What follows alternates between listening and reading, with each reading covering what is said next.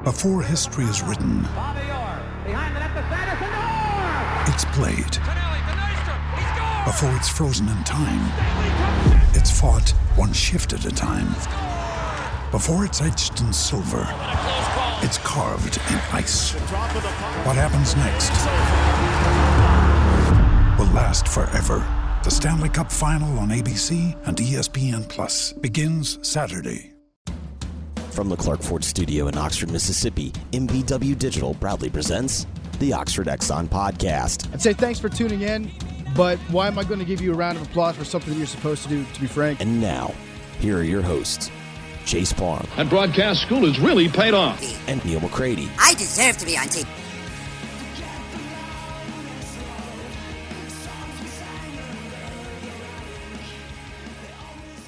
Welcome into this edition of Hand Raised Guys, presented by Comer Heating and Air, Southern Air Conditioning and Heating. I'm Neil McCready. Today on the show, three guests, three interviews that we'll bring to you covering a myriad of topics.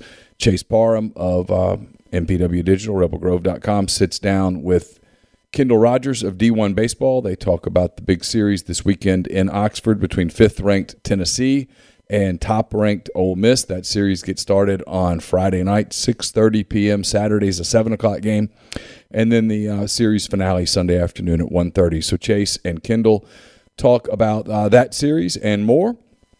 Ole Miss held its pro day on Wednesday. I talked to Neil Stratton of Inside the League about some of the Ole Miss prospects, what he thinks about Matt Corral, Sam Williams, Jerry and Ely, and others. We talk about some NFL topics, especially some of the quarterback carousel that has happened around the National Football League as the NFL gets ready for its draft next month in Las Vegas. And then I also sat down with Dan Matthews of 680 The Fan in Atlanta. We talked about the Falcons, their plans moving forward without Matt Ryan, who is dealt to Detroit. To Indianapolis, not Detroit, earlier in the week. I apologize to the Ryan family for even scaring them with that even thought.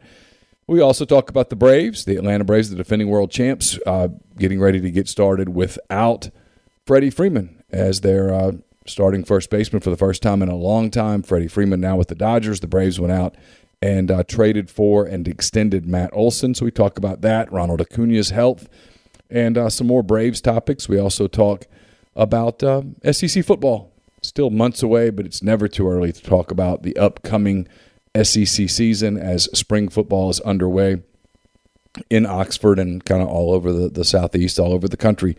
So we'll get to all of those topics and more. First, I want to tell you that we're brought to you by Comer Heating and Air, Southern Air Conditioning and Heating. Same great names, same great products, I should say, same great services, just different names.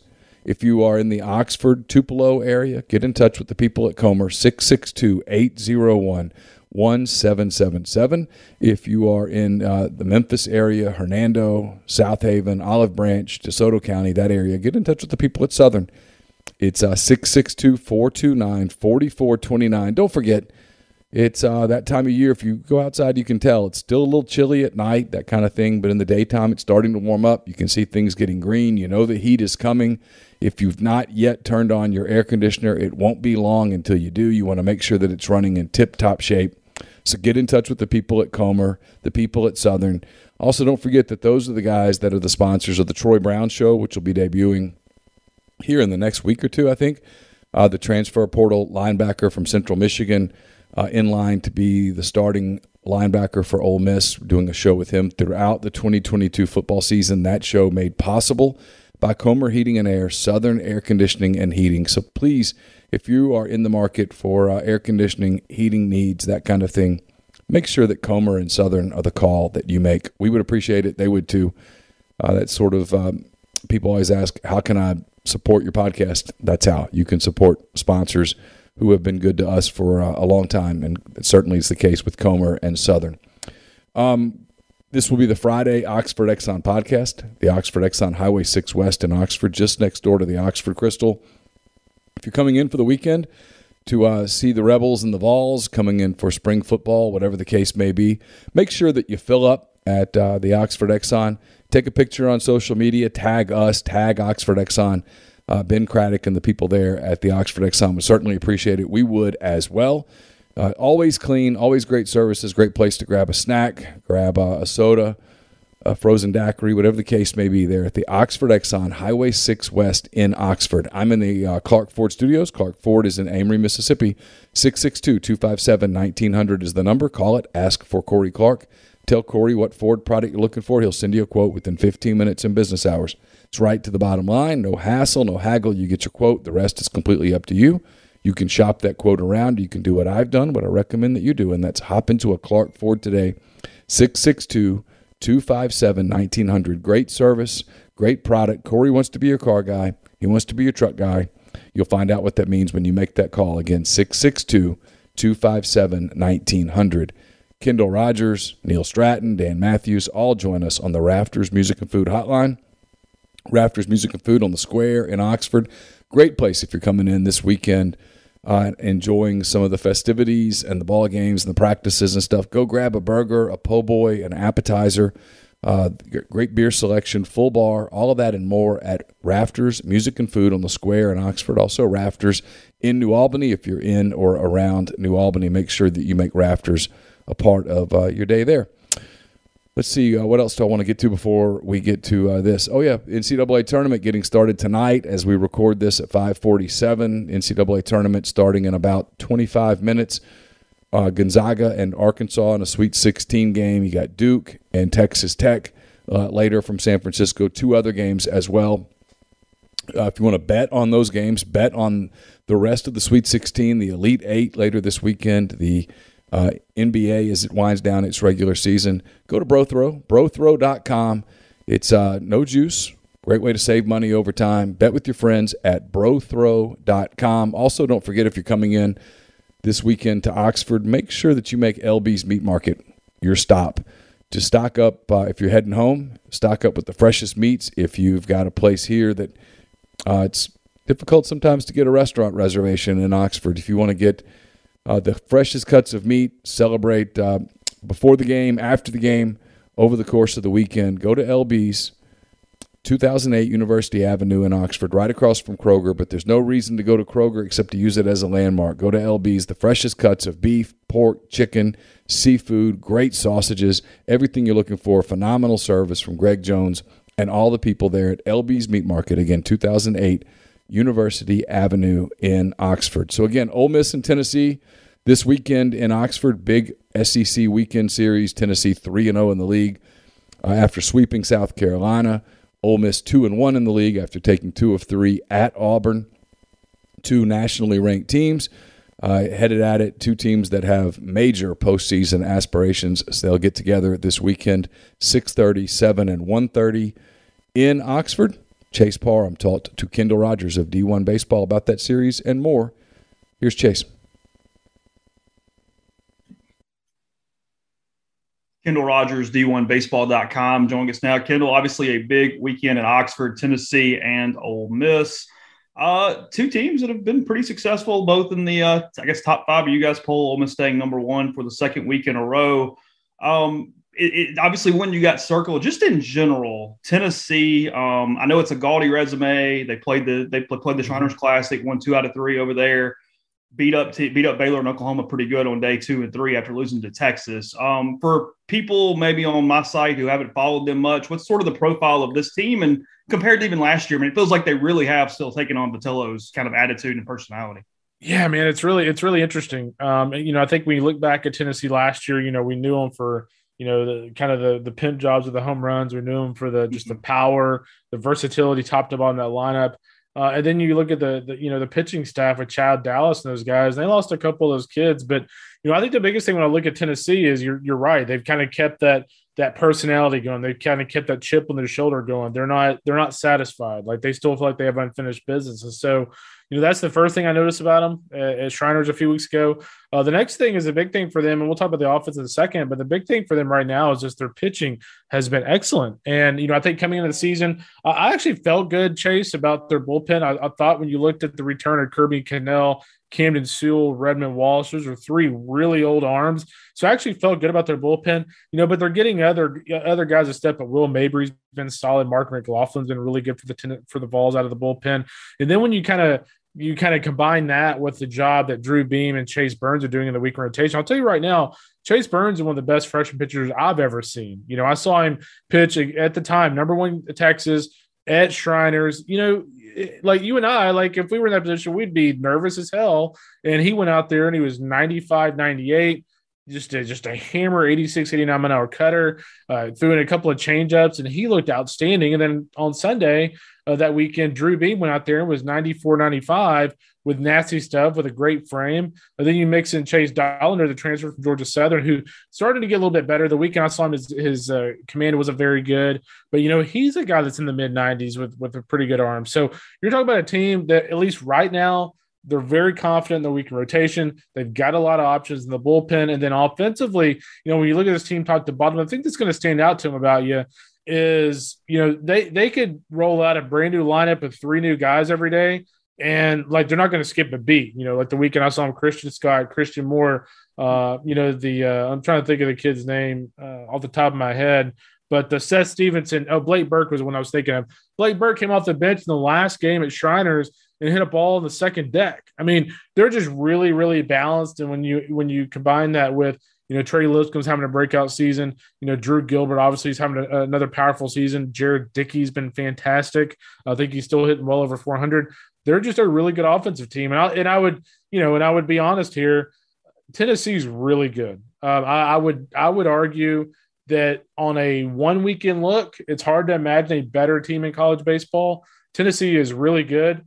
It's a good thing that series in Oxford this weekend, because I think that does equalize that series a little bit. I think if it was in Knoxville, I think we'd all kind of agree. It might not go great for the Rebs right now, but it's in Oxford, and it's going to be wild down there. Some of Ole Miss's problem right now is just health. They look at TJ McCants coming out of the game Saturday against Auburn. He missed the midweek. Mike expects him to play this weekend, but Calvin Harris almost assuredly still going to be out. Kevin Graham is definitely out for a few more weeks from that wrist thumb injury that he is that he's had. So Ole Miss is banged up offensively a little bit. I want to mention Burns specifically because he's been so damn impressive. What is the profile? What is Ole Miss going to see from this kid on Friday? Yeah, the biggest thing with him, he's got a great frame. I mean, I have to look at the number, but I want to say 6'3", 6'4", about 225. Like, he has no business being in college baseball. Like, he's just one of those kids that had a big number. He wanted to play college baseball, so this is where he's at. He's in Knoxville. And, you know, what's really interesting about Chase to kind of see his evolution is when you look back at fall workouts, when I talked to Tony Vitello, it was kind of one of those deals like Chase Burns threw really hard. That's what we knew.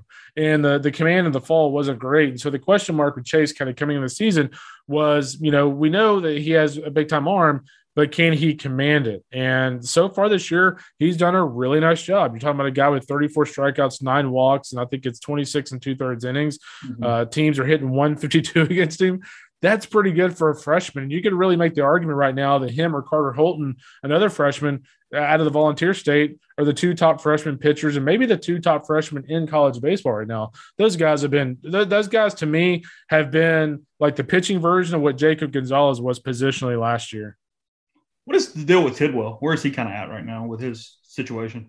So that's the scary thing about Tennessee is, you know, they asked Tony actually yesterday, the media availability about Tidwell. And he had told me at Shriners a few weeks ago, he's definitely coming back. And, you know, Tony's one of those guys that, like, if a kid's not definitely coming back, he's you know, he's not just going to say he's coming back. Like, he's not going to be deceiving about it. And he said at the time, I think he's going to come back. It's going to be a little bit longer, but he's going to come back. And, you know, he announced yesterday that Tidwell is on track to come back in 2 or 3 weeks. So, I mean, again, if this offense continues at this rate, we know they have the bullpen, and let's say Burns and Beam continue. And, oh, by the way, Chase Dollander ends up being your Tuesday guy, or Drew Beam ends up being your Tuesday guy with Blade Tidwell in the rotation.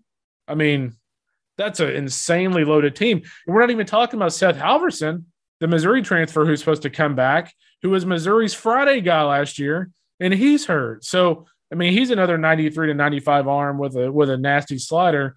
And so they would then have starting options of Drew Beam, Tidwell, Chase Burns, Chase Dollander, Seth Halverson. I mean, that's really good.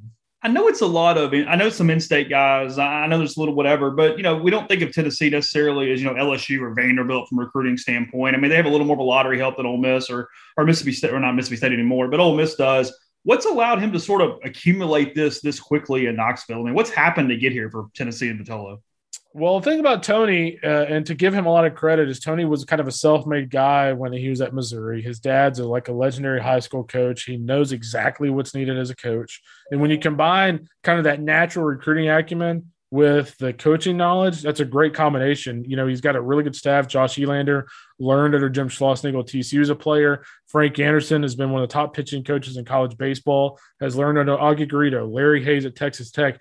He's a head coach at Oklahoma State, so he kind of knows all the different aspects of a program. So you've got a staff that's well-versed on the coaching side and on the recruiting side. And the thing about Tennessee is like their team has taken on this persona. Like they go after a certain kid. They go after a kid, whether he's ultra talented or he needs to be developed. They go after a kid that has something to prove. Like he has a bone to pick with somebody, like he's got a chip on his shoulder.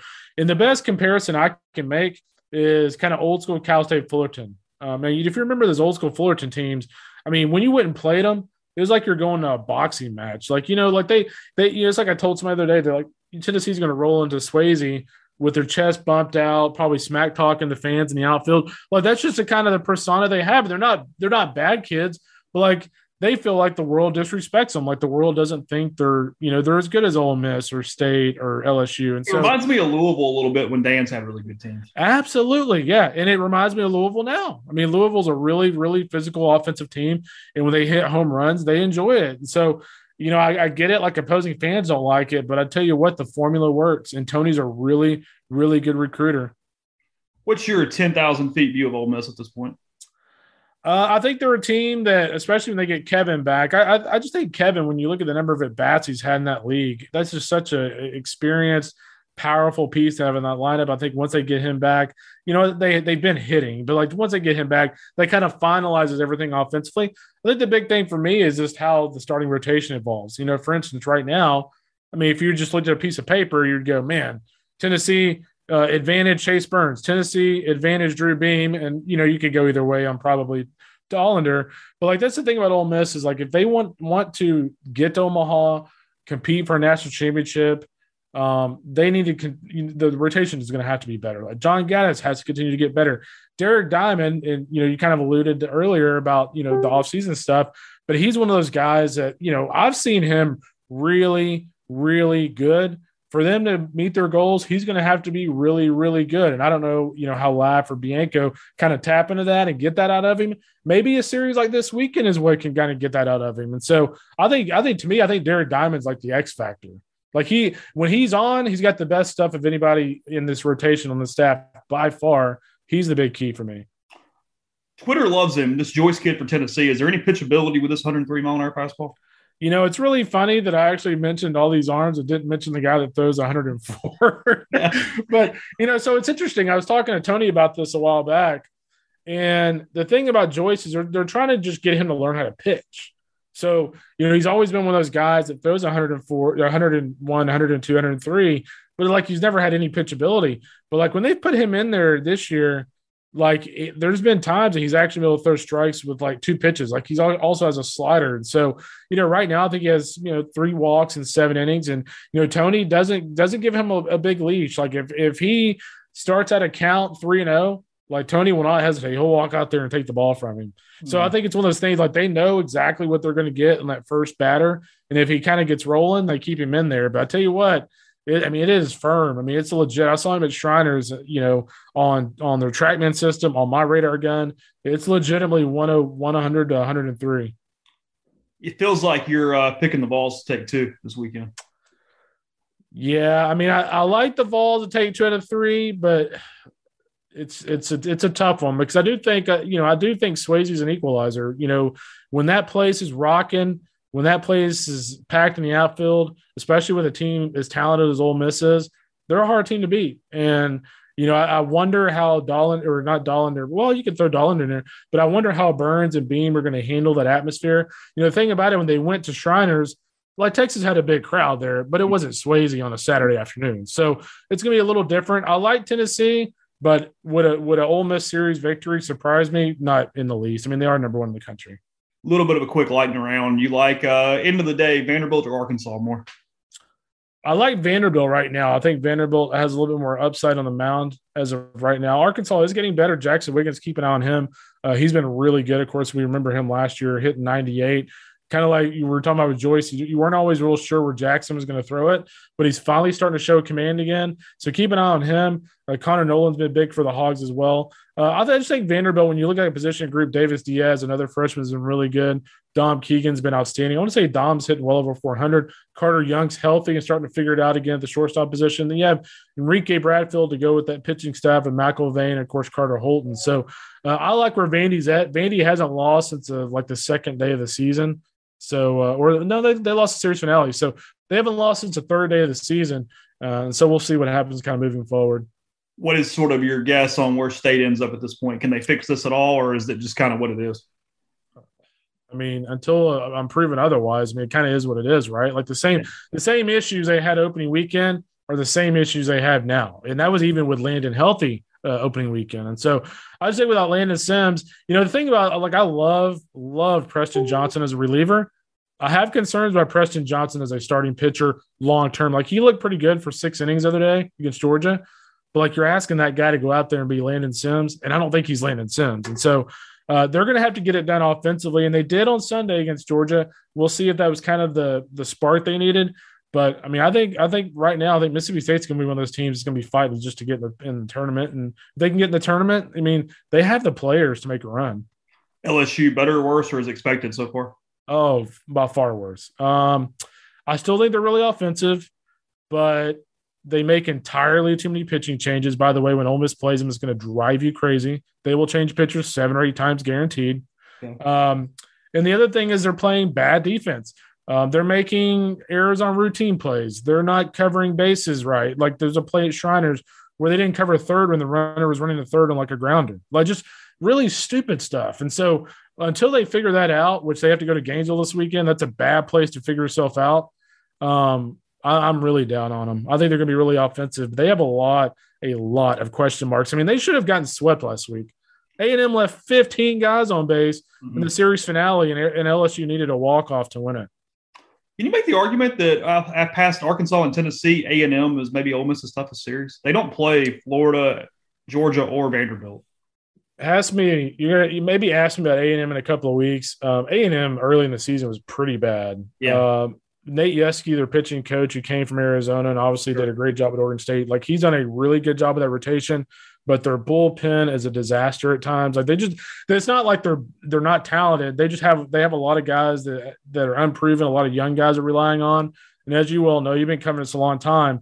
When you've got young guys out there coming out of the bullpen to, quell a rally, it doesn't always go well. So they are doing a lot better offensively. They knocked the cover off the ball at LSU. We'll find out this weekend against Auburn. Auburn's not bad. They're not great, but they're not terrible. We'll find out this weekend against Auburn. Was the LSU series, the way they hit, an aberration, or are they starting to kind of figure them things out? The big thing to watch with them, and he'll be back by the time Ole Miss plays them, but Trevor Werner, who was off to just a torrid start for them offensively, he's been on the shelf for a few weeks with a hamate bone injury. He's supposed to come back in, I think, a couple of weeks. I want to say Ole Miss plays him in late April, right? They do, yeah. So they'll see him. Last thing, I know you got to go. Ole Miss gets Tennessee, and then they get Alabama, Kentucky to kind of get healthy no matter what happens this weekend before a trip to South Carolina. What are we making of the Gamecocks? Tennessee whipped them pretty good, but they did get Texas a couple weeks ago.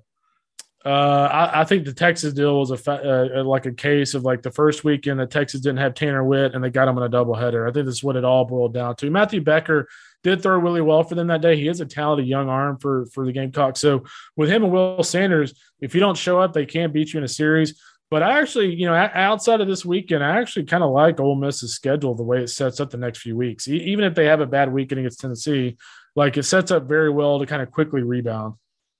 Kendall, appreciate it as always. I know you got it, buddy. Go get your kid. Appreciate it, buddy. You got it. Thanks. Appreciate it, Chase. That was Kendall Rogers, Chase Parham. Again, Ole Miss, Tennessee this weekend, 6:30, 7 and 1:30 at Swayze, the Vols, the Rebels. A big baseball series. Chase will be covering it throughout the weekend. We'll talk about it on Monday on the Oxford Exxon podcast. Earlier this week, Ole Miss had its pro day. Matt Corral threw for the first time in front of scouts, in front of NFL execs, 4 head coaches, 71, 72 NFL reps, 31 teams, everyone but the Los Angeles Rams represented in Oxford. all eyes on Matt Corral, Sam Williams, Jerry Neely, Snoop Connor, and the rest of the Pro Day group. Talked about that and a lot more of NFL topics with Neil Stratton of Inside the League, based out of Houston. Here's Neil. My longtime friend Neil Stratton of Inside the League, kind enough to literally kind of hop off the road, spend some time with us here today. Neil, first, thanks for spending some time with us. How you been? I'm good, man. Always a pleasure. Honored to be here. And, you know, what's better than talking football with a buddy, right? That's right. All right, let's start here. We're taping this on Wednesday afternoon. I just got back from Ole Miss's Pro Day. A lot of eyes on Matt Corral. So we'll kind of start there. I know there's some other guys that I want to get your thoughts on, but we'll start with Matt. Got hurt in the Sugar Bowl, didn't throw at the combine. From just watching him right in front of me a little while ago, I mean, he hasn't lost the arm strength. It looks like he's put a little weight on. He looked healthy. Mike Tomlin was there watching him pretty closely. Matt Rule was watching pretty closely. There were other guys there as well, 4 NFL head coaches.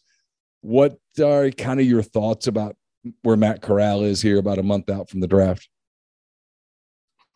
Well, Neil, I think in 5 years, Corral's the best quarterback in this class. And that's no disrespect to Malik Willis. That's no disrespect to the Panthers, the Pitt quarterback.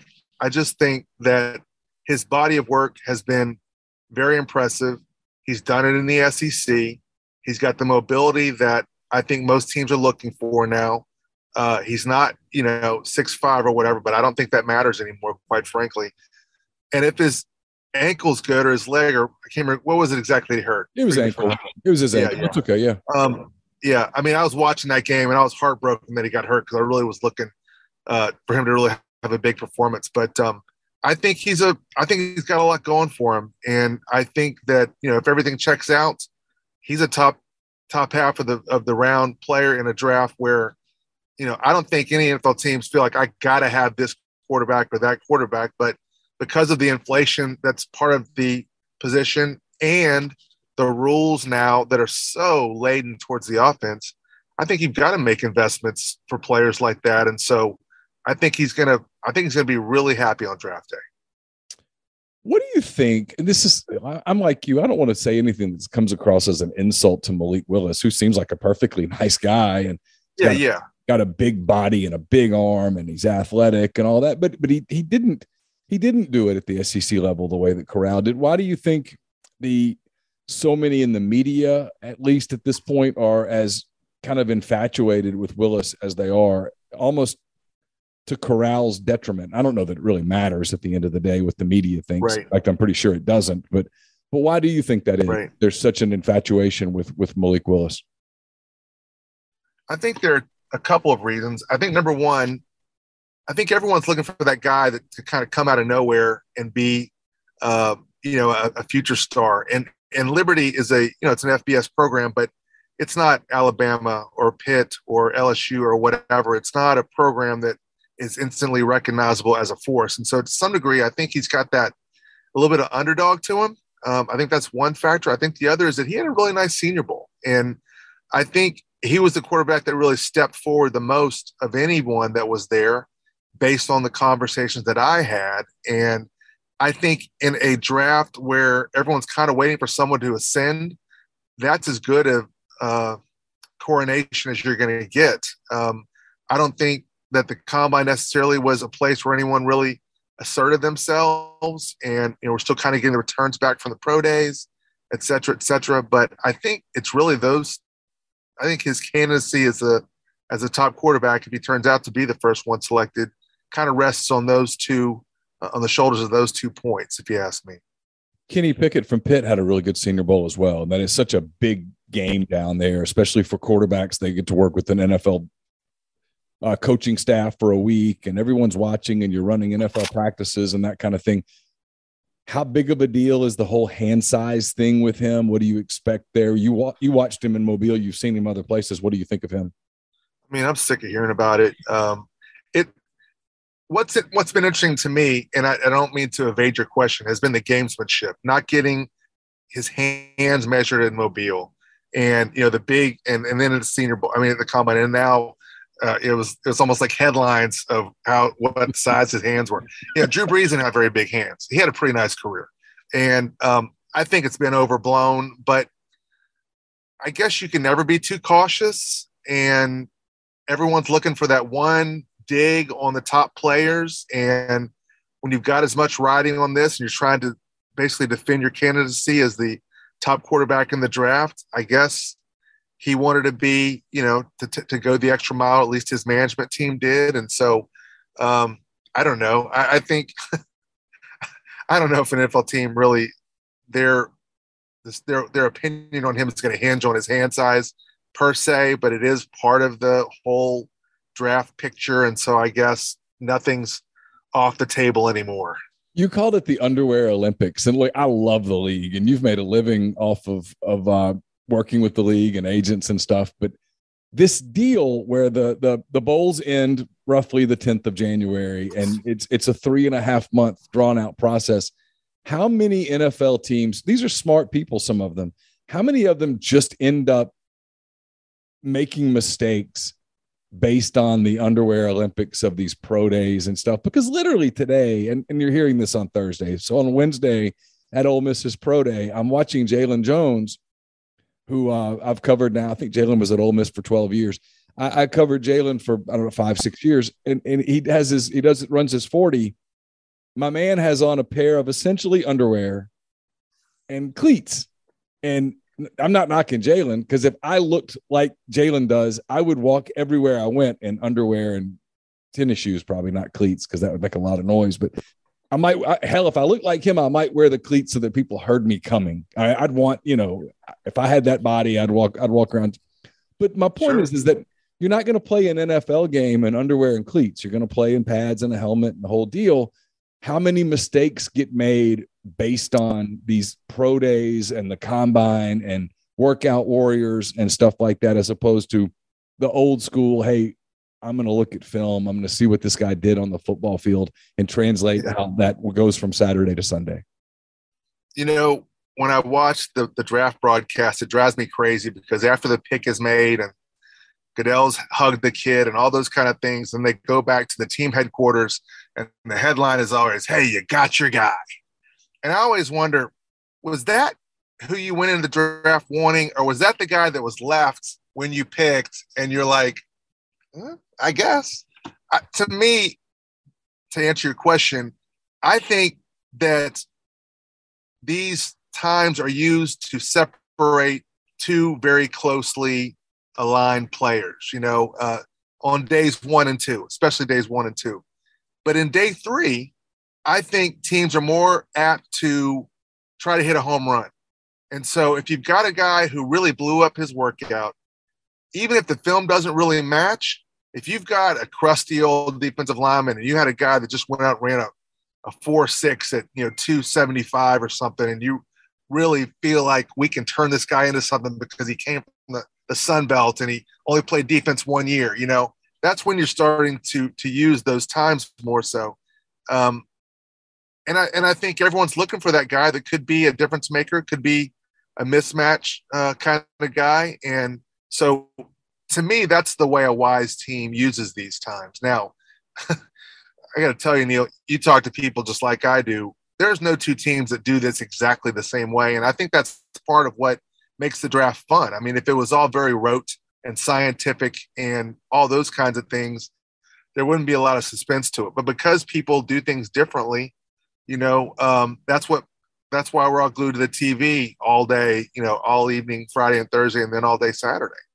So, pinning it down is hard to do, but I think generally it's got a lot more importance later in the draft, because you're trying to separate those guys that are kind of close, but may be lightning in a bottle, I'm curious, because you know this well, because you're part of you've followed the draft process really closely over the last 20 years or so. When the Mike Tomlins and the Matt Rules, Arthur Smiths, naming the guys who are here today, Mike McCarthy, when those guys bring these quarterbacks in, right? They bring in Pickett and they bring in Willis and they bring in Corral. We'll just leave it at those three. Maybe they bring in Sam Howell, whatever the case is. and they sit down with them. They've seen them work out. Maybe they work them out or whatever. But those conversations, what are they looking for? Is it the guy that they can best relate to? Is it the guy that picks things up quicker, that understands what they're looking at defensively fastest? What is it that separates the mental part? I ask that because one of the knocks on Corral is, well, he's always played in a one-read system, and you look at college football, a lot of it is one-read systems. It's it's a totally different game. You're trying to go fast and all of that. It's different than it is in the NFL. I know I just threw a lot at you, but when they sit down with those guys, how do they differentiate them? How do they ultimately come, to say, hey, this is the guy that we're going to use a first-round draft choice on? Leadership. I mean, that's the one thing that I think you don't hear a lot from the punditry and from, the draft nicks and that kind of thing. They don't talk. And I think that still is a highly valued trait in NFL locker rooms and in NFL war rooms and on draft day. I think it's got a lot to do with how is the team going to relate to this guy? Are they going to follow him? Is he going to mesh with everybody there? Is he going to mesh with our veterans? Are veterans going to want to follow him? And, it's almost impossible to put a number on that. But I think, from what I have seen and from what I hear from people is they're looking for that thing. And if they don't have it, you can fall. I think the quarterback out of UCLA, whose name escaped me, that was drafted, the same year as Josh Allen and Baker Mayfield and all those guys. And I think he was a young 1 year with the Cardinals, and then he went to the Dolphins for a while. I cannot remember what his name is, but I think that teams gave up on him quickly because he lacked the leadership they were looking for. He's kind of more of a bookish kind of guy, was trying to kind of steer where he wanted to go in the draft, and he really wasn't that kind of player. I'm so angry that I can't remember. Now I know who you're talking about, and I can't think of his name either, which is probably a sign that his NFL career wasn't very good, that he just – Yeah, well, that's definitely true because he really bounced around quickly. But what really surprised me is how quickly teams gave up on it. And I think that it had to do with that quality that was lacking. And so I think, I don't think Baker Mayfield goes number one overall if not for that leadership quality. Now, you can argue whether or not it was dumb to value that the way that they did, but I still think it's important. And I think that's really what separates a draft where we're going to see probably more quarterbacks go early than we should because of the rules. But as far as which ones go higher than others, I think it's got a lot to do with that. A lot of people over the last couple of years have made a lot of about Matt Corral's maturation, and he absolutely has matured a lot over the last 2.5 years or so at Ole Miss. Another guy who has is Sam Williams. If you had asked me 2 years ago what's going to happen with Sam Williams, I'd have been like, man, he's going to get himself in trouble. This is not going to end well. And it's been the exact opposite of that. I mean, literally just Wednesday afternoon, I was talking to Sam Williams. He was holding his son. It's like he's a different person. And the lights have also come on for him as a football player. He looks incredible. He can get off the edge. He had a great senior season at Ole Miss. He sounds like he's worked his way into maybe the second round. And I'm curious, when NFL teams, I know you can't speak for all 32 NFL teams, but when they look at a guy that had a little bit of a checkered past, appears to have really turned the corner and has the skill set you're looking for in the NFL, he can handle the run, he can get to the quarterback. Do they throw some of the past stuff away, or does that still kind of fester and haunt a little bit close to the draft? Neil, there were a couple teams that I know of that had him off their board before the senior year started. Okay. And we don't have to run down the issues that he had, but they were real. I think he made a wise choice. He's got two things going for him. I think he made a wise choice with his choice on representation. He's with Sports Trust. You probably know Pat Dye. I think Pat's very well respected. And I think when he speaks, I think a lot of people listen. I think that helps. But number two, much more importantly, he plays an impact position. If you find a pass rusher and maybe he's got a few spots on him, but if he's an impact player and he can step right in and be a rotational guy for you that can really pressure the passer, you're going to roll the dice on it. That's all there is to it. If he's an off-ball linebacker or a guard or, a fullback or something, no way he gets drafted. As it is, you're right. Maybe he's a day 2 guy because he plays a very important position. I mean, cornerback, left tackle, defensive end, quarterback, maybe wide receiver. Those are the places where you roll the dice these days. And he happens to play one of those positions. So I think he could have a good experience on draft day. Just real quick on some of the other Ole Miss guys, Jerry and Ely, I think, has a chance to go late day 2, early day 3, and then after that, it's about fit and whether a organization fell in love with a guy, whether it's Snoop Connor or Chance Campbell or whoever the case may be. Any Ole Miss guys kind of stick out in your mind as guys that you think could surprise a little bit from what you've seen? You know, we talked a little bit about Dontario Drummond before we got on here, and I think he's an interesting player. I know he didn't light the lamp as far as his 40, but I think he's got ability. I know there are a lot of people that were excited about him kind of before the whole draft process started. I think a team that's established needs a big kind of pass catcher that can move the chains and work between the hashes. He could surprise, despite the fact that, again, he wasn't lightning on the 40, but he's a player that could be interesting. He's the one that kind of jumps off the page to me just because of his length and his size and those kinds of things. Real quick before I let you go, let's talk some NFL quarterback, NFL moves today. Over the last few days, I should say, on Wednesday, Tyreek Hill gets traded from Kansas City to Miami. Feels like that's kind of okay, Tua. You've got your weapons. It's now or never a little bit. Is that fair? Well, Neil, I mean, to me, if there's anything that the last Super Bowl proved, it's that you've got to have an offense that can go, and it starts with your quarterback. Now, let's set Tua aside for a second. They went out and got a quality left tackle. He'll probably only play about a half season, but there'll be good games when he plays. And then they went out and got an impact wide receiver in a 24-hour period. At this point, if Tua doesn't make it happen, I don't think it's ever going to happen. Right. But credit the Dolphins for going out and finding, they picked an apple off the Kyle Shanahan tree, and I think that's a wise move. They've got 2 impact receivers now, and they've got a quality left tackle who has trouble staying healthy, but he's really good when he plays. It's now or never time for Tua. There are no excuses left for Tua. I don't know what the answer is, and I haven't watched him enough to really have formed an opinion on him. Everyone was excited about him coming out of the draft, obviously. The ability is there, but so far he just hasn't really put it all together. I think we'll know very soon. And the way it is now, Neil, there's no shelf life for quarterbacks anymore. Either you hit almost instantly or they move on. And again, I think it's a byproduct of the way the rules are now and the way how offense kind of rules the game and all those kinds of things. If you want to compete, you've got to have a guy that is going to be able to make plays for you on Sunday and not just be a game manager. And we'll find out very soon if Tua is that guy or not in Miami.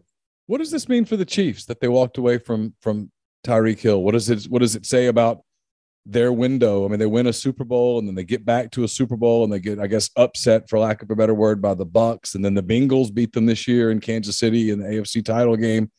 Is this a sign that there's some alarm there and that they're trying to move in a different direction, or is this just, hey, we had to get value for Tyreek Hill? Well, it's a lot of money to spend on a wide receiver. Ask the Saints, what their return on investment has been for Michael Thomas. That's a good point. That's number one. And number two, I think it's a reflection of this draft class. I mean, there's depth pretty much going down the 4th, 5th round with guys that could have been, let me back up, because of the depth of this draft class in general, with the COVID year and all the players that stuck around that would not have otherwise stuck around, there's depth at a lot of positions, no more so than at wide receiver. So you're seeing guys that are going to go day 3 that could easily have been day 2 guys in the past, maybe late day 1s, that because of so many guys stacked there and the perception that I can find a receiver later, they're going to hang around and they're going to be, quality players. I mean, you look at I think it was the 16 draft when, the 17 draft, Alvin Kamara, the Minnesota running back went. The Packers got a running back late. There's so many players that at that one position that were available, and the same I think is going to be true for wide receivers in this draft. And I think the Chiefs were able to anticipate that, and that's kind of why they made this move. I know you're there in Houston. Deshaun Watson lands in Cleveland. What did you think of that move for the Browns? Well, they're paying a lot of money guaranteed to a guy that I think is a bit of a wild card. And, you know, look at what OBJ did when he went to Cleveland. I mean, when he got there, he was looked at kind of as a savior, and it didn't end so well.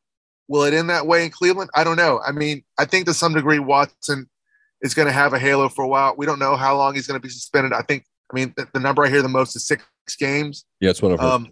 So there are a lot of negatives, but at the same time, if you want to win, you've got to have a player like a Deshaun Watson. I mean, as I've said many times on this when I've been with you, I'm a Saints guy, and I was all in for them to go get him because if you don't have an impact guy, you're kind of competing for second place to me. And so I congratulate the Browns on really going for it. The package was big, but I didn't think it was crazy big. I mean, I think the Niners gave up more for Trey Lance, and Trey Lance is a wild card. I think Deshaun Watson is, he's got a pretty promising future, and a guy that not only is a good player, but man, he's still in the first half of his career. He may be in the first quarter of his career. Yeah. So I don't blame him for doing what they did. I think it was a risky move, and they're taking a chance. At the same time, I think it's a chance they had to take. So Matt Ryan goes to Indianapolis. You've got Russell Wilson in Denver. I give the NFL credit, man. I mean, they know how to spin the drama machine in the spring, right, to keep everybody interested. Baker Mayfield, as of this moment, doesn't really have a home. I guess he's still with Cleveland, but that's not tenable, right? There's no way that Baker Mayfield shows up for camp in Cleveland knowing that Deshaun Watson's there. What happens with him? And is there one of those other guys that you think, hey, this change of scenery is going to really help? I would look at Seattle for Baker. They've got a big fan of his in their front office that was in Cleveland when he was drafted. And I think that they feel like if he's got a good running game and enough weapons that maybe he could rejuvenate. I mean, we kind of had a 1 year on, 1 year off kind of career for Baker so far. And so maybe he's due for a year on. I don't know. I think he's an interesting player. And I think an argument could be made that his best football is still ahead of him. I don't know where that winds up being, but like I say, I would keep an eye on the Seahawks. I think he's a possibility. I think Russell Wilson was a steal for the Broncos. I like the moves that the Broncos have made under George Payton, who's only been there for a year plus. Seems very wise, highly respected by people in the industry. I think, obviously Wilson struggled with injuries last year, and he's not nearly as young as Deshaun Watson is, but I still think he's got some football left in him. And I think he was derided a little bit because he was more or less running a campaign to get out of Seattle for the last few years. But I think that might have been a little bit overblown. I think that Russell Wilson's a guy that is a leader, and I think that matters. I like Matt Ryan. I think there are a lot of detractors out there, but you're talking about a guy that when he had an offensive line and he had weapons, he's a pretty dangerous player. And Colts can really run the ball too. I mean, he's got some help now. Yeah. I mean, absolutely. And I'm a big fan of what the Colts have done generally. I mean, I credit them, even though it turned out to be the wrong move. I credit them for going aggressively after Carson Wentz. I think there are a lot of arguments to be made on his behalf when that trade was made. But going after Matt Ryan, I think is a good move too. The only issue is how long does it take for Matt Ryan to come in and learn that offense? I mean, Carson Wentz had a bit of a head start because of his background with the head coach there, but Matt Ryan doesn't have that. Will he be able to really figure it out in time to make an impact? Because, I mean, I think you're kind of talking about a 1 year proposition there. If he's not successful, they probably are looking around again and maybe even draft a quarterback this year. That certainly wouldn't be out of the question. So, but I think he can have an impact there. I still think he's got some ability, obviously not for long, but I think he can still have 1 or 2 good years there. All right. Last thing, the Cincinnati Bengals come 3 minutes away or less, maybe a bad call on third down. They're close to the end zone from being Super Bowl champs in Joe Burrow's second season. They dip back into the LSU pool. They get Lyle Collins to step in and play tackle. They added a couple of really good interior linemen. Did that, offensive line was the weakness. You saw that throughout the playoffs. It almost cost them against the Titans. It almost cost them against the Chiefs. It did cost them against the Rams. Have they sufficiently addressed the offensive line to the point that they can get back and compete for another Super Bowl? I think that the talent is there. The offensive line is one position where to me, it's the sum of the parts is a lot more than the individual talents. And so the question will be is how quickly can they knit them together and really make them a cohesive unit? I think there's a good chance they will. And I think also that they can game plan around it until that offensive line really can hit on all cylinders, and be smart about things. I like their chances. And again, I credit them for recognizing their weakness and really going out and improving it. The Chiefs did the same thing last year, obviously didn't want to get into the Super Bowl, but I do think that the Chiefs may have taken one step backward, but I think in the long run, they'll take 2 steps forward because they were aggressive about it. I think we don't know yet exactly if what the Bengals have done is going to be enough.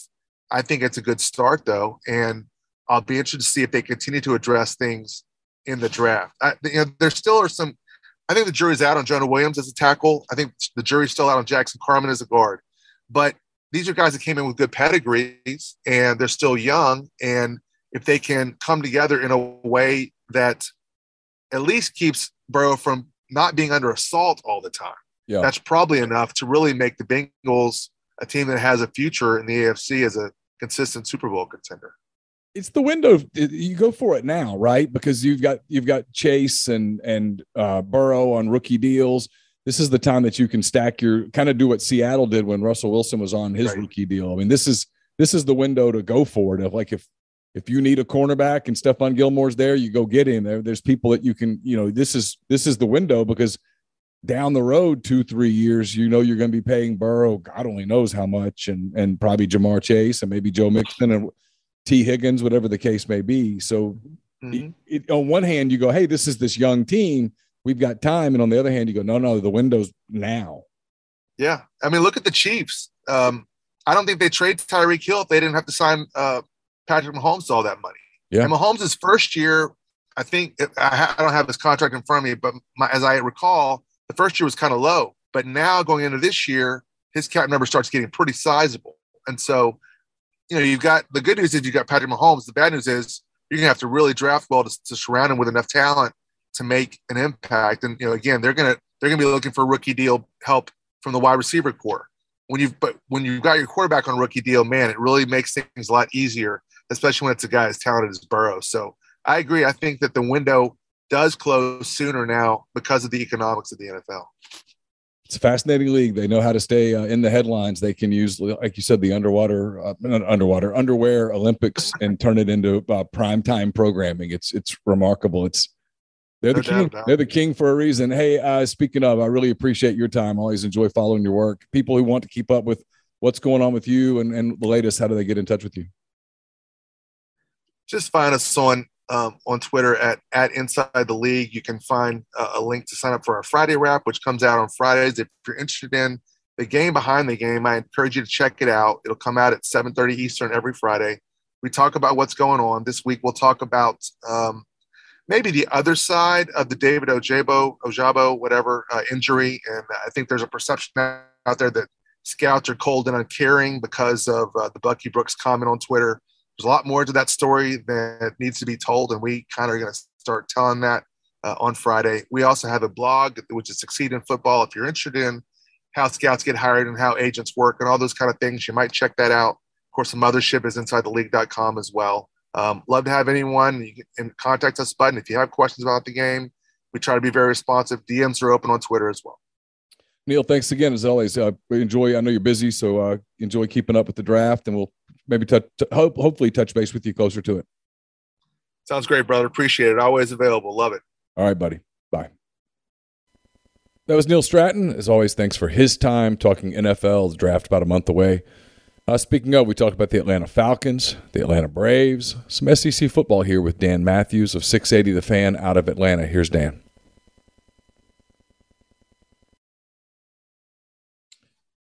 My friend Dan Matthews, 680 The Fan in Atlanta, kind enough to join us here. Dan, how are you? Oh, very well. How are we today? Man, I'm good. So we're taping this on Wednesday evening. People are going to see it on Thursday. So I always do that because people get confused on today, yesterday, all that stuff. But on Wednesday afternoon, I saw the Falcons brass. Arthur Smith was here. I think a couple other guys were here as well. Obviously, I'm sure they were watching a number of guys, but let's face it, all eyes were on Matt Corral, the Ole Miss quarterback. You obviously weren't here to see that, so I won't ask you about, hey, what'd you think of Matt's performance? But instead, I'll go here.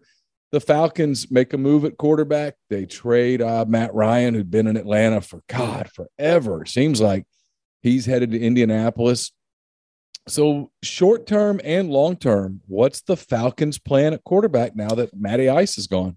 Well, short term, I think that it is probably Marcus Mariota, at least in terms of the what you got, in terms of what you don't. And I know that Arthur Smith, when the media met with them, it's funny you say, you're talking about them being at Ole Miss Pro Day.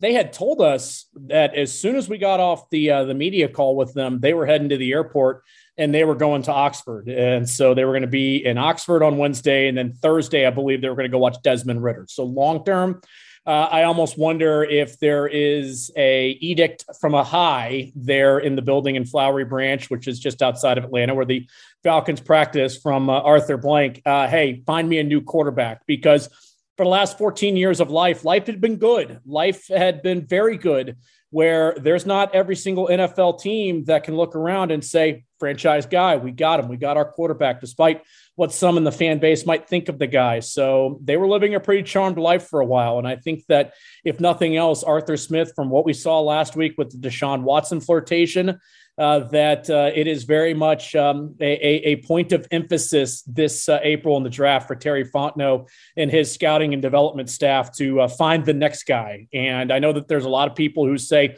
well, don't do it this year, because aside from a couple of guys, there's really nobody that can fit that role. Wait until next year when Bryce Young is out and CJ Stroud is out and a handful of other guys are out for the draft. That's when you want to capitalize on that. But it'll be interesting to see what they do come April.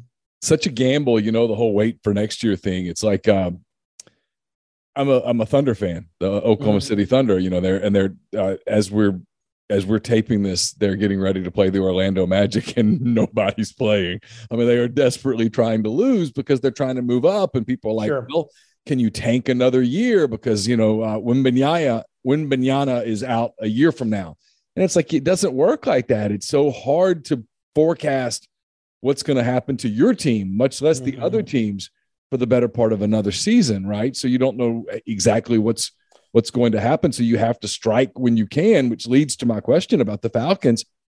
If they go quarterback this year, do you get an early sense as to which one they like the most? Would they be willing to move up in the draft?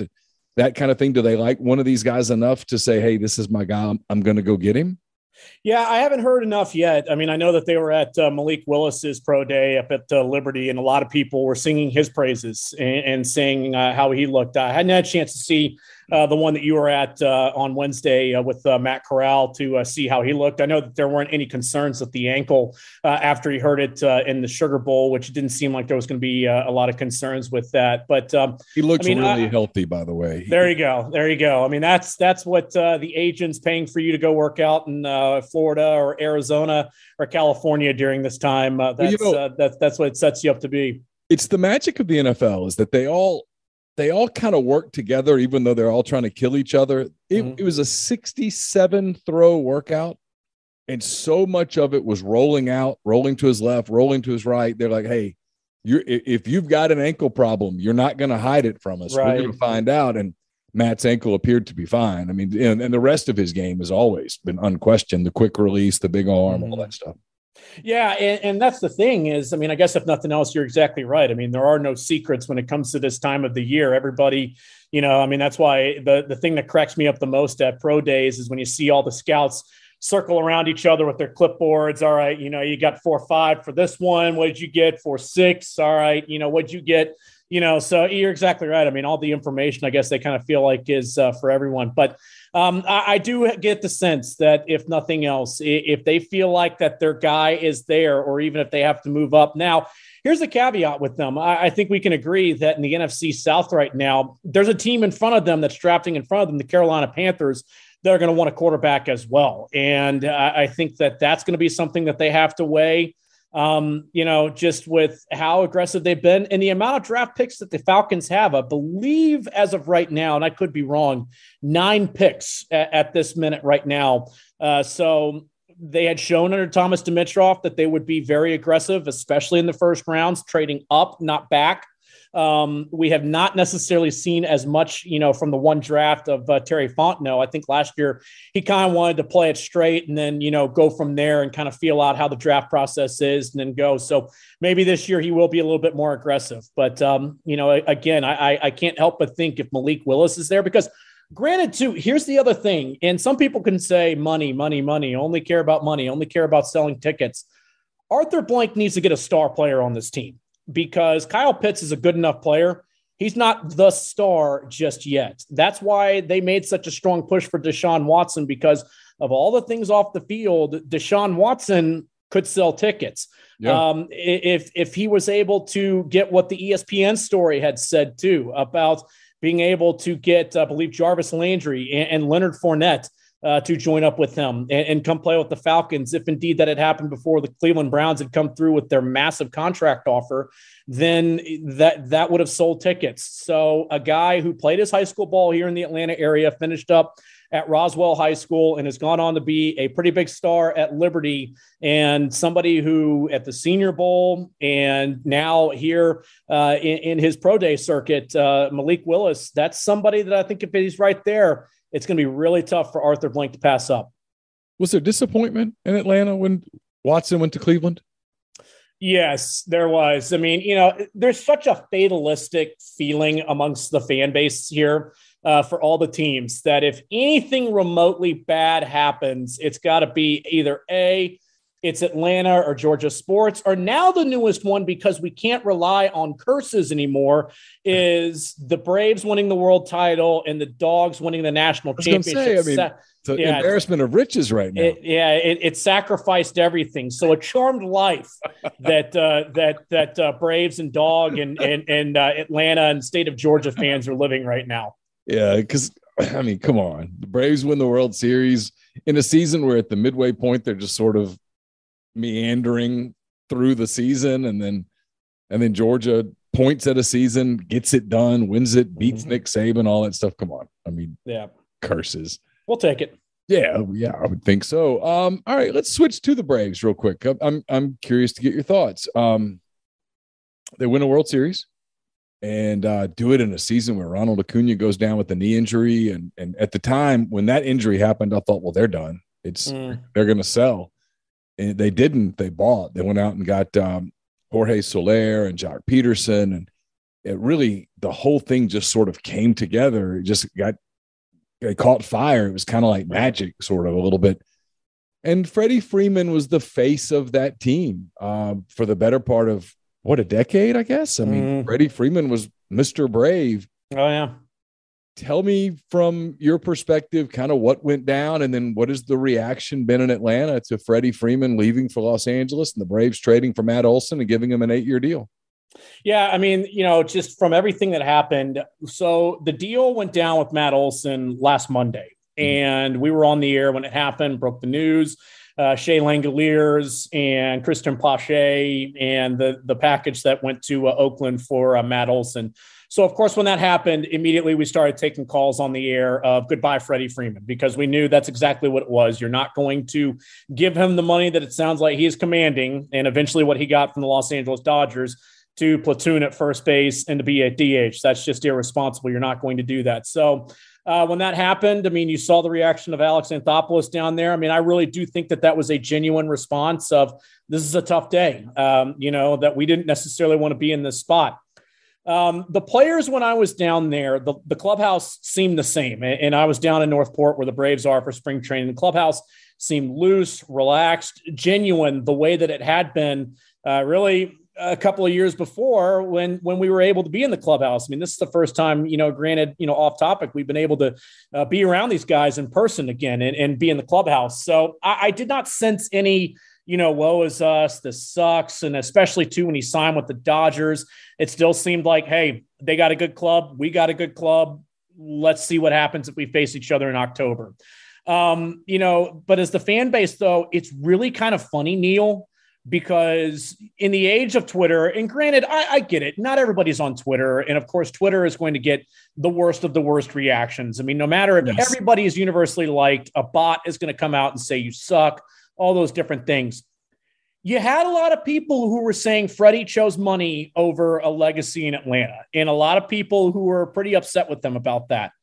I caution those people all the time that Freddie signed a pretty long-term deal. Now, granted, it was coming out of, the arbitration and everything. So he was getting quite a pay raise. Don't feel bad for the guy, but he re-upped back at the beginning of his career when John Coppola in the front office were not making any bones about it. We ain't going to win for a while. This is going to be a few years of us selling off players and building up our farm system and getting ourselves in position to have 2021 be eventually what it was.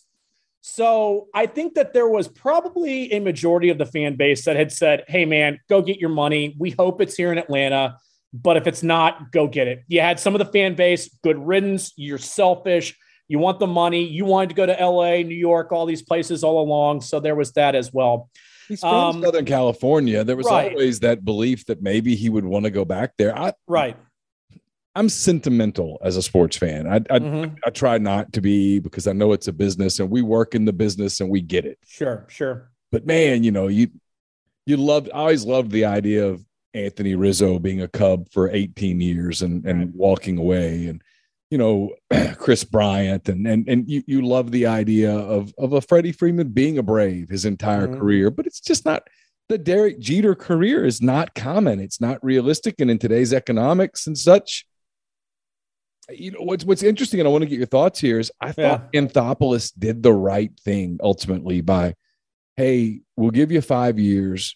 At the end of that contract, we're probably going to have a little regret, but you've done a lot for us and you're the face of the franchise and all that. By not buckling and just giving him what he wanted, he ultimately got a better deal with a younger player who puts up very similar numbers in Olson.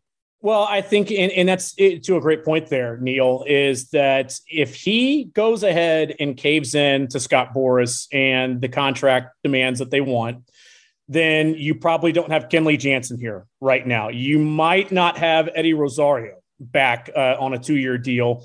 And they made a run at Jorge Soler. Jorge Soler eventually got more money from the Miami Marlins. So it worked out well for him in that regard. So, I think that what they were able to parlay this into has, again, the majority of Braves fans ecstatic about it. A couple of things that I want to point the listeners, in this case, the viewers of me and you on today's show too, is number one, we had Chipper Jones on our afternoon show on 6A The Fan on Friday.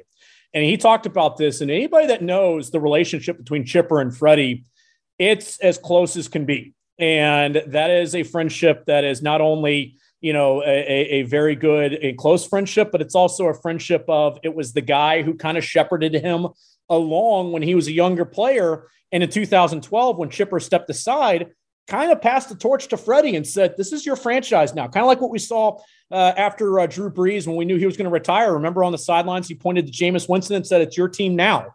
Kind of did that same thing. And I think that one thing that really stood out to me with Chipper was that he had talked about it with Freddie. And I think that this was in the only piece as well of when he had rejected the 5 for 135, he told Freddie straight up, he said, you're playing a dangerous game, because you're wanting to dance with the Dodgers, you're wanting to dance with the Yankees, the Red Sox, even the Rays, whoever it is out there.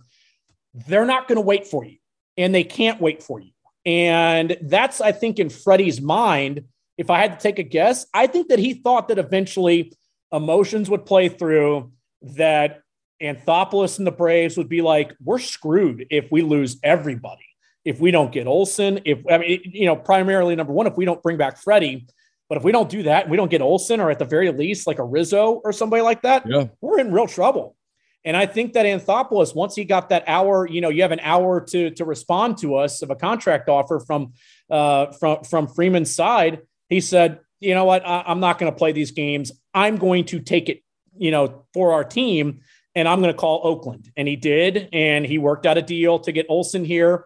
And I thought that this was interesting too. I can't remember who had this, but that he knew, that morale in the clubhouse was going to be down, because I wasn't there on that Monday, but I do understand it was a little bit down around Braves camp that day. But then that Tuesday, I think it picked up a little bit because you had Olsen introduced, but also too, they introduced the 8-year contract extension with Olsen as well, to let you know, hey, one of the best first basemen in baseball, he's going to be here for some time. And a hometown kid and all of that stuff. And I mean, Olsen's a terrific player, and Freeman is too, but this isn't about the Cubs. I don't want to make it about the Cubs. I have a tendency to make everything about the Cubs. But like Rizzo, our dog's named Rizzo. I love Anthony Rizzo. I mean, I do too. I mean, he was great, right? And I'll never forget 2015 and 2016 and the magic that was that in my house and stuff. Was, my kids were so excited for me that my loser franchise that I'd spent my whole life cheering for won the World Series, and he caught the last ball and stuff, but he started having back problems and little stuff. And you looked at it and you're like, God, you give this guy a 5-year contract, and at the end of the contract, are you going to be going, you used to be great, but you're not great. And I get it. I understand the business of it. And in Anthony Rizzo's case, I think by not taking the Cubs deal, he left a lot of money on the table that I don't know that he'll ever get back. And I wish him nothing but goodwill in New York.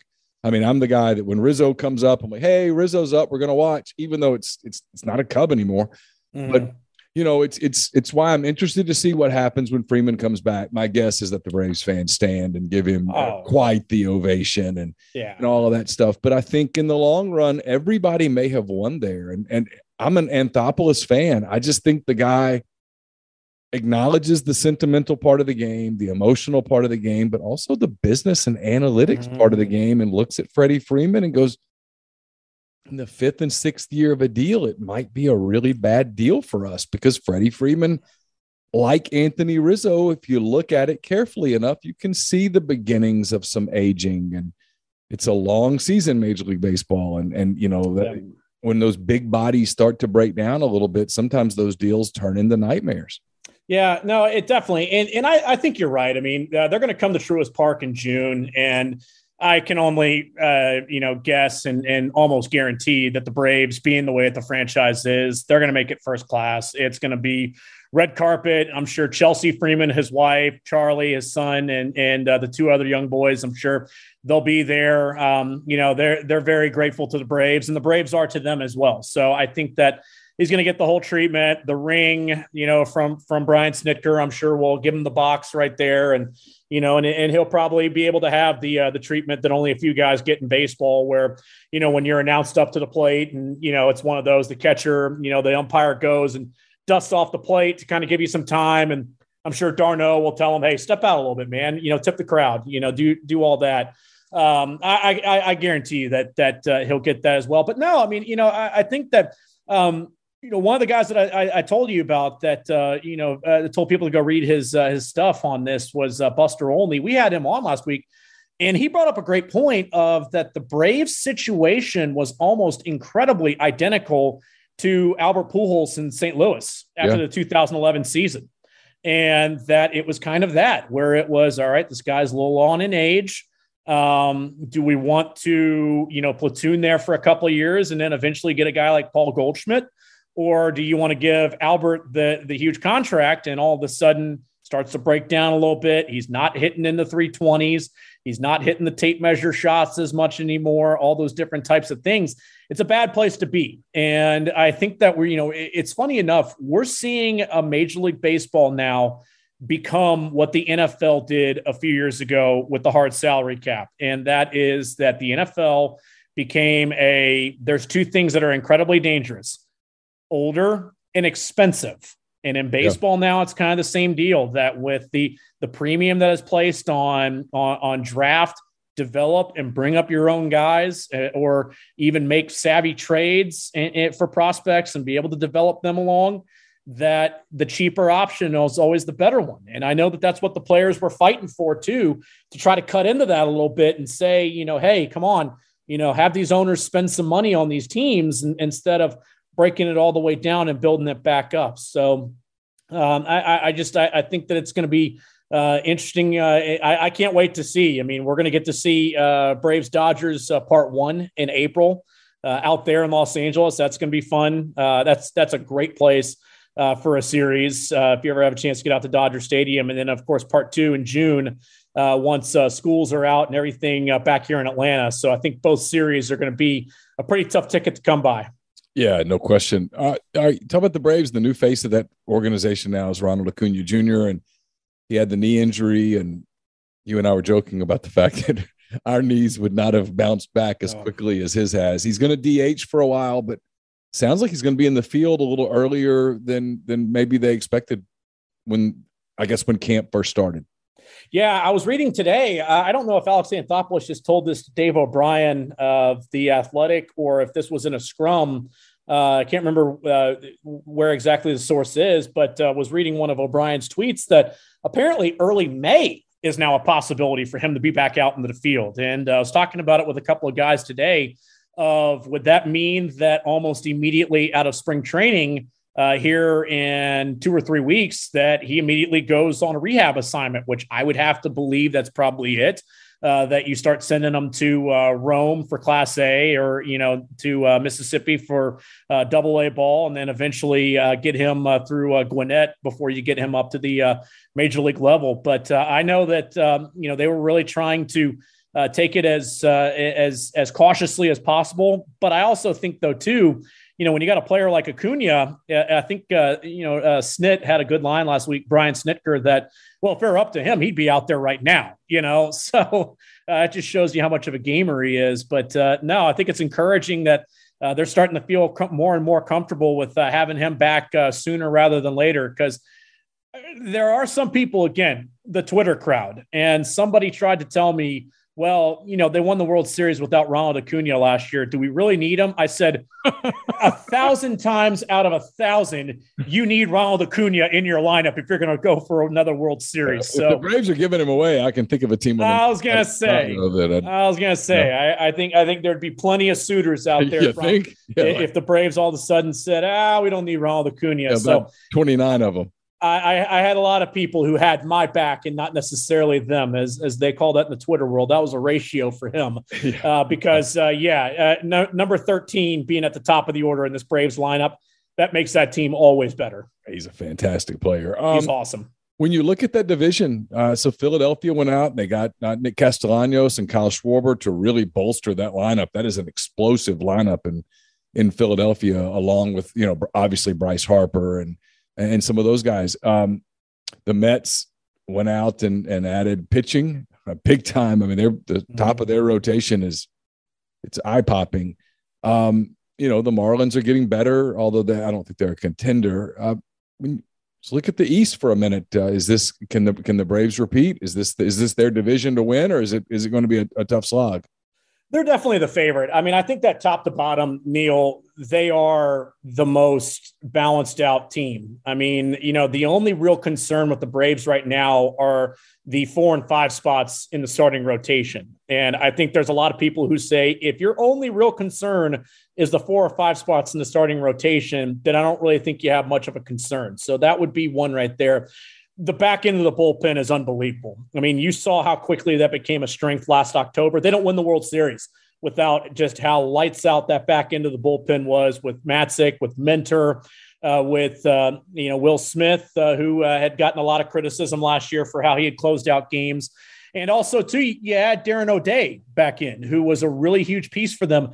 And, oh, by the way, you add an all-star closer who had been getting it done out on the West Coast with the Los Angeles Dodgers now, and Kenley Jansen, who is going to be the everyday closer. That's already been decided. when they decide to bring him in. But the lineup is going to be outstanding. This is going to be a lineup that scores a lot of runs. This is going to be a lineup that hits a lot of home runs. That's going to be exciting. With the Phillies are going to they're going to be able to score some runs. I don't think there's any doubt about that. That's a heck of a lineup there.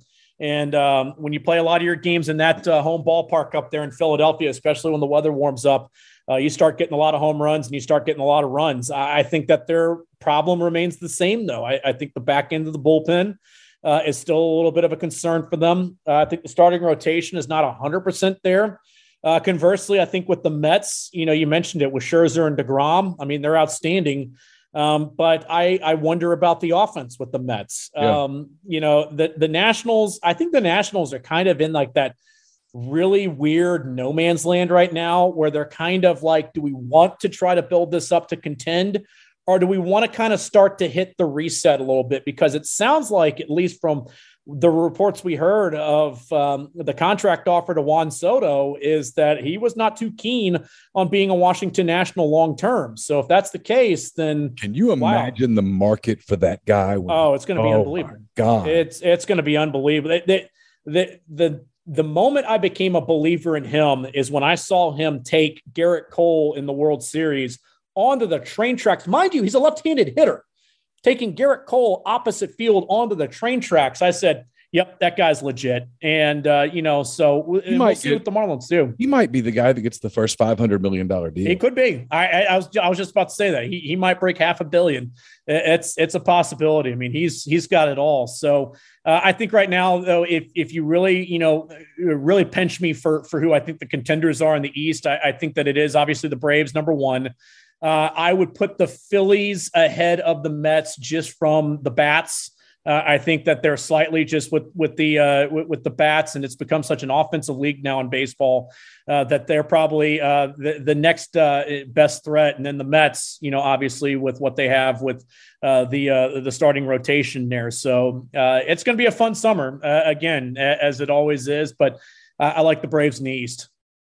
All right, last thing. I spent some time on your show earlier in the week. We talked a lot of Ole Miss football, some college football. It's never goes away in the South, as you know. No. Georgia just won a national title. Kirby now going to defend the title. Kirby Smart. It's super early, and there's a lot of time left before we all get together in Atlanta for media days and stuff. But when you look at the SEC, what do you sort of expect going into the season? Is it still Alabama and Georgia at the top and everybody else just kind of clawing, or do you see some programs that are closing in on them? I think that probably, if you put the SEC media days ballot in front of me right now, it's probably Alabama and Georgia. I don't think there's any doubt about that.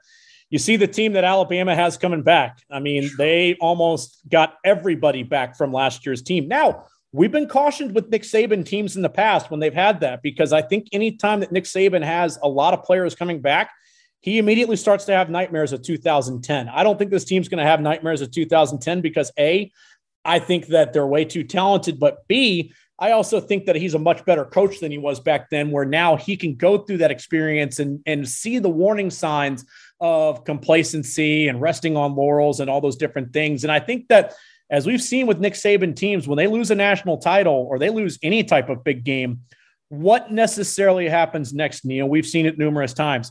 You usually don't get them twice in a row. That fourth quarter in Indianapolis is going to run on a loop in Tuscaloosa. Those kids are going to see that fourth quarter because Georgia kicked their ass in the fourth quarter. And they're going to see it over and over and over. That's going to be motivation for that team. Oh, yeah. No, I mean, and that's the thing, too, is, I mean, you think that Nick Saban necessarily liked shaking Kirby Smart's hand and telling him you kicked our ass in the fourth quarter? I mean, that probably eventually, after he did that, the smirk kind of immediately went to a scowl of, yep, that's not going to happen again for us. So I think that those are probably the two.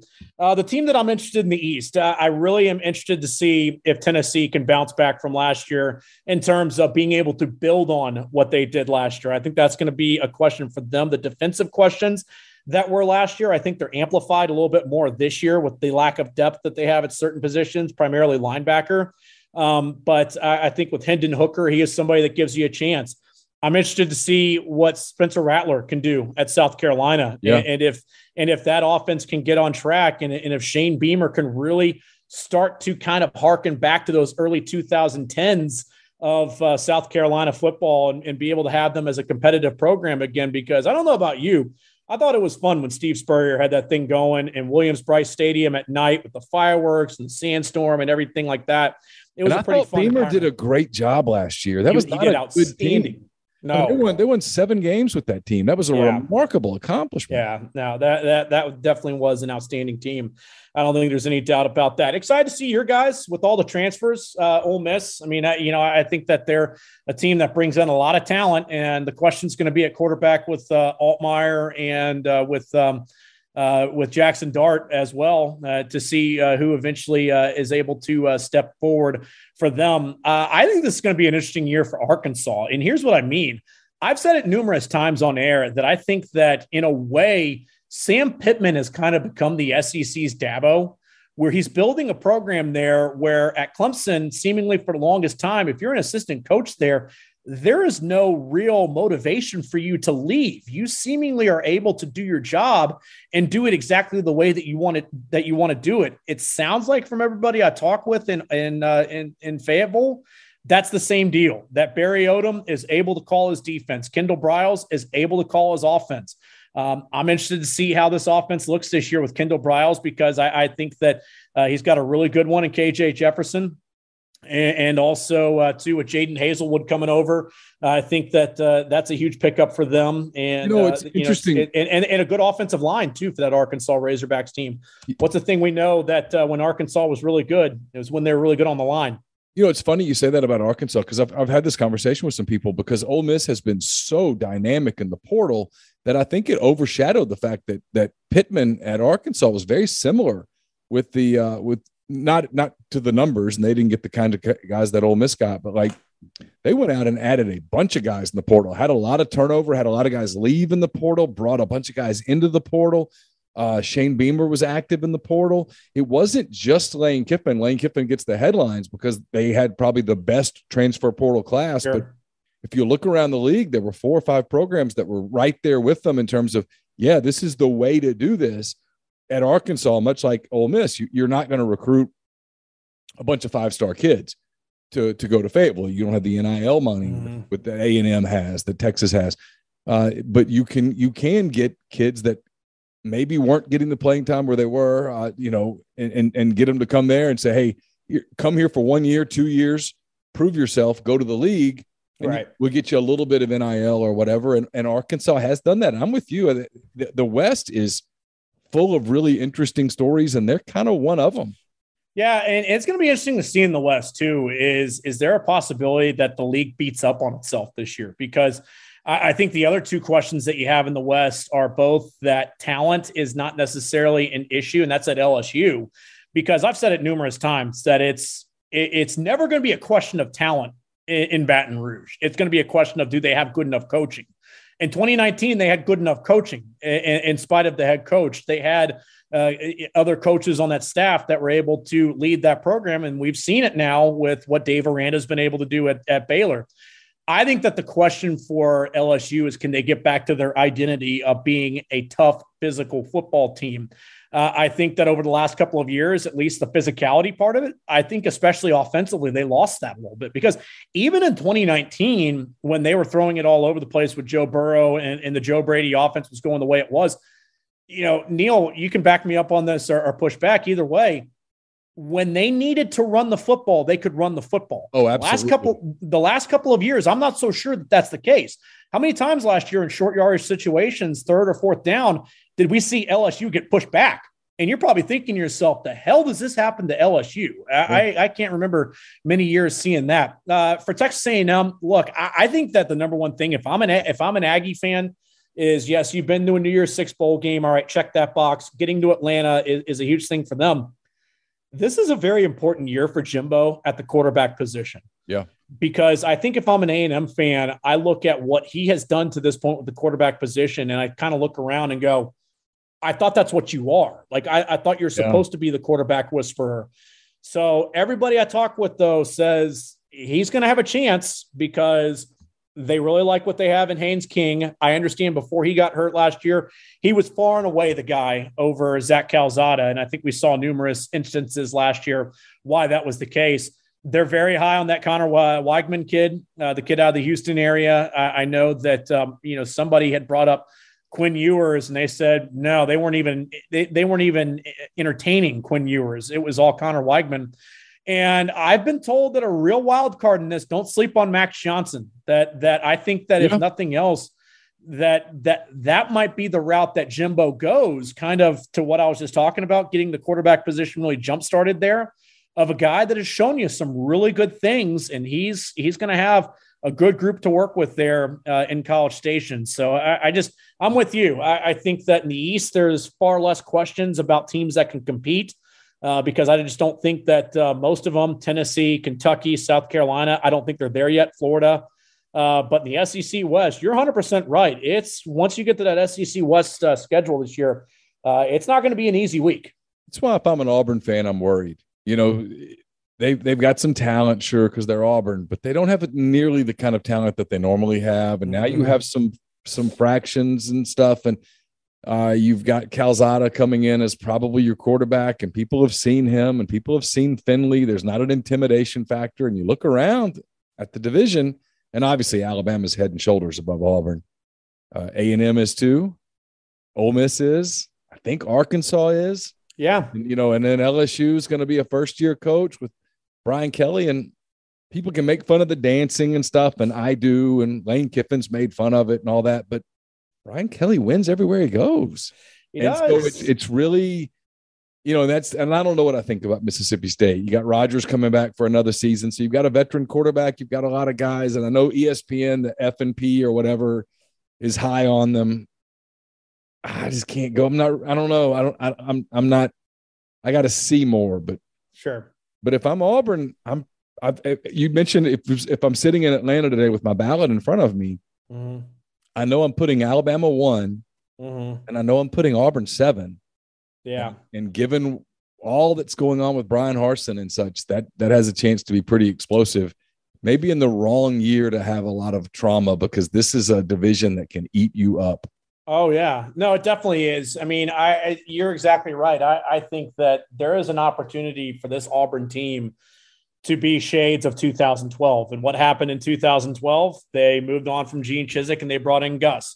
If that happens, because one thing that we're already starting to see happen as well is they're losing their grip on recruiting. Yeah. I mean, this is a program that makes their bread and butter of being able to get players from the coastal Alabama area. I mean, lower Alabama and then Southwest Georgia, LaGrange, Columbus, those areas like that. They're able to get a lot of guys. They'll dip into Florida, Texas, other places, Atlanta as well, in the state of Georgia. But everybody I've talked with, and Neil, I know you talk with a lot of people as well. It just sounds like Harsin in year one did himself no favors with high school coaches in the area. Putting it no mildly. favors. Yeah. I mean, and I can't imagine taking over a program like Auburn and if not burning bridges, at least getting off to an awkward first impression with high school coaches, because I would feel like the number one thing I want to do is let them know, like, hey, our program is here for you. Use us as a resource. We'd love to help you. We want to keep this, this line of communication going. And we all know that, people joke about it all the time of, being a head coach in this part of the country.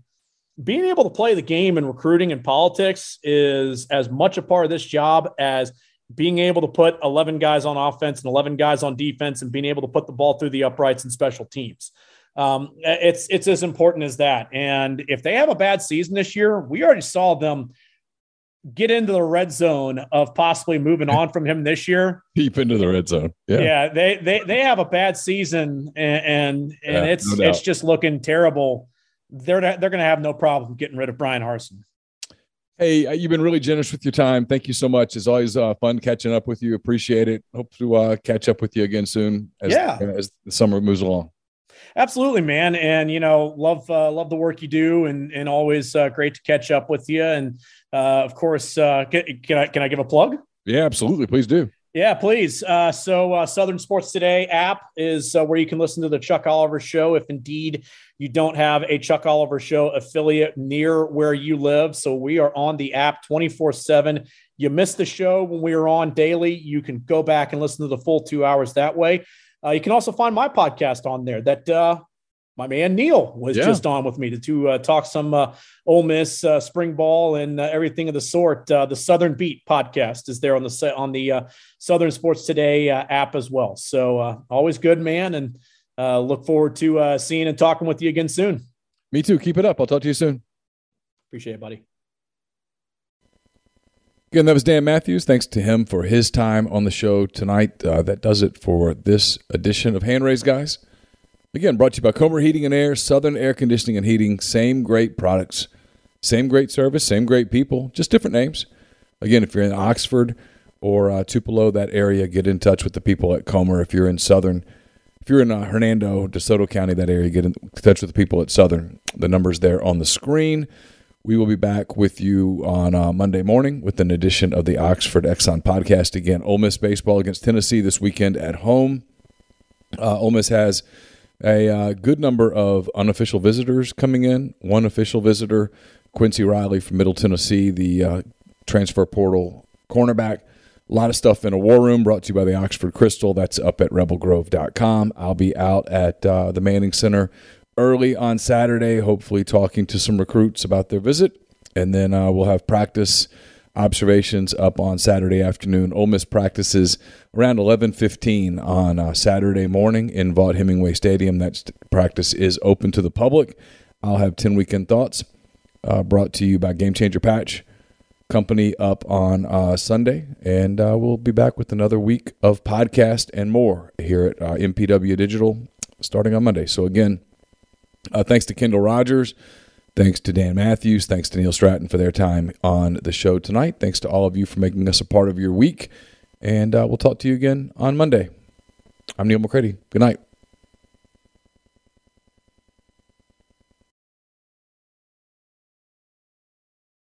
This is the story of the one. As a maintenance engineer, he hears things differently. To the untrained ear, everything on his shop floor might sound fine, but he can hear gears grinding or a belt slipping. So he steps in to fix the problem at hand before it gets out of hand. And he knows Grainger's got the right product he needs to get the job done, which is music to his ears. Call, click Grainger.com, or just stop by. Grainger, for the ones who get it done.